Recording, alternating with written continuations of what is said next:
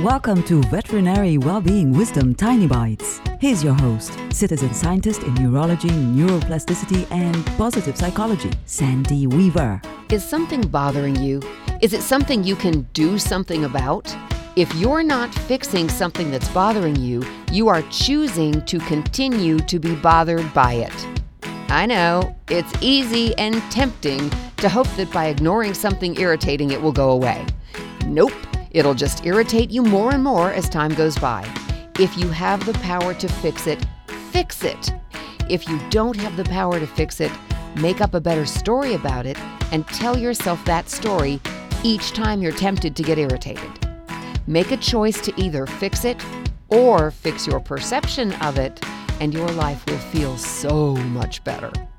For tools to create more success in your life, visit centerforworkplacehappiness.com. Want more tiny bites of veterinary well-being wisdom? Subscribe to the podcast and share it with your friends. And there's lots more at centerforworkplacehappiness.com.